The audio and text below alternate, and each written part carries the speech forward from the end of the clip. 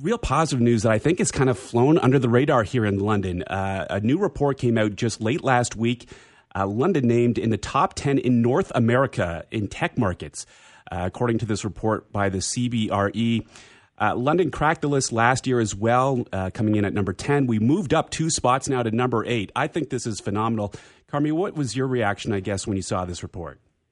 The first word that came to mind, Scott, was hallelujah, because I've been singing the London tech market's praises for years, and the interesting thing about sort of who we are as a tech sector is that we don't tend to celebrate our successes as much as we should here in London. That we have some incredibly innovative companies that are doing some amazing things out on the open market and really making a name for themselves. Yet we don't really talk about them all that much closer to home, and we should be celebrating our successes. We really do fight outside our weight class, so to speak, in terms of impact on broader markets and just the overall positive effect of our technology economy. As a technologist, as an analyst who's followed the space for years, to luck into moving to a city, because I'm not originally from here, that has this undercurrent of tech innovation is incredibly exciting to me. It's literally in our backyard, and now we have a report from one of the a major CBRE is a major company that provides resources, real estate, namely, for the industry. For them to validate it really is special, and I think Londoners, whether you're interested in technology or not, we all deserve to celebrate. What stands out to you about the London market, and maybe why we are now listed as the 8th best market in North America? I think the number, 79% growth in total, the size of the total tech market in London in 1 year alone. Employment jumping from 13,700 people to 16,100 tech jobs over the course of 12 months, which is massive growth. And no other city in North America is on that level, and which I think speaks volumes to the fact that London's doing all the things right. And I've been saying that for years, is that we have all the ingredients. And what's fueling this is that we have great schools. We have Western and Fanshawe, as well as a number of other private colleges that feed into the technology industry. We have a partnership between academia and the business world and governments. We have elected officials who understand the language of technology, and I've met with most of them over the years, and they understand what makes this special. So when they go back to Queen's Park or they go back to Parliament Hill, they're speaking about what this city needs, and they're making sure that we're well represented when things like grants and programs and accelerators come up for bid. So, we're connecting all the dots, so to speak. And as a result, if you're an innovator, if you're someone who may be graduating from school and you want to start your own business, this is an amazing place to do it, because all the resources are here in terms of funding, mentorship, advice, real estate, other competitors who can share resources with you. It's all here. The ingredients, it's like this giant pot of goodness. Turn on the heat, see what happens. But we've got that kind of critical mass here in London now, which is very exciting, because there's so many other parts of the country that literally do not.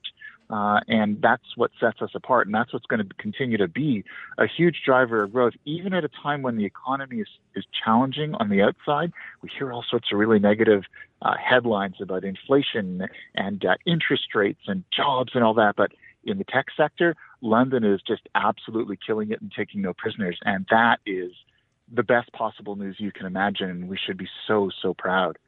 London tech analyst Carmi Levy joining us here on London Live. We're talking about a new report from the CBRE, which named London as a top 10 market in North America when it comes to our tech industry. Carmi, you kind of touched on it there, but I'm just curious if there are any sort of success stories that come to mind for you for local companies here. Oh, absolutely. I mean, you look at Carfax Canada, originally CarProof, bought out a few years ago by the parent company of Carfax for $650 million. There's Big Blue Bubble, which is, has some of the most popular games that you and I will play on our smartphones. They're, one of the biggest video game developers in the world, and they're located right here. Digital Extremes, they're about to have the Tenocon conference later this month. Warframe is this global platform for, multiplayer gaming, and it originates right in our own backyard. Mobiles, another huge success story. Paystone, online payments infrastructure that, you may not even be directly aware of it, but if you're working online, if you're engaged in anything that requires payments, this company's probably it. So we could probably devote an entire hour to just walk through some of the incredibly notable companies literally in our backyard. But the common thread among all of them is they've taken advantage of the incredible resources available to us here, and they've had a global impact. So that they've got access to relatively affordable real estate, relatively affordable talent, incredibly well trained talent because of our education system, and they're going out and making a massive impact on a global scale. And that to me is what stands out. You would think, stories like that from Toronto or from, Vancouver, Calgary, you kind of expect that. From London, it sort of makes people stop and go, whoa, I didn't know that. And I love those moments like that. Every time I get together with friends, I always try to throw that into conversation because it certainly elicits a wow moment or two. Absolutely. And if we were to publish a story about one of those successful companies that you mentioned, people might not be able to read it on Facebook currently. We're following this whole situation with Meta, Carmi. The latest being that a group of Canadian news publishers are calling on the Canada Competition Bureau to basically investigate and stop Meta from blocking news content on its digital platforms. What do you make of this? Will this have an impact, Carmi? I think it will. I mean, this is an ugly story, and it's getting uglier. The Government of Canada introduced the Online News Act, originally known as Bill C-18, to level the playing field, to force big tech companies like Meta and Google to pay their fair share so that the media companies that create good journalism can get some revenue back from it. And instead, what's been happening is for the last couple of decades, these companies have essentially been coming into Canada, leveraging the content that media organizations produce, not paying a penny back to them, but then selling ads against it and keeping all the profits, which of course has left our media industry in rather dire straits. And so something's got to give. The regulations had to be brought into the modern age, and that's what the Online News Act is about. Big tech not very happy about that because it means they're going to have to pay.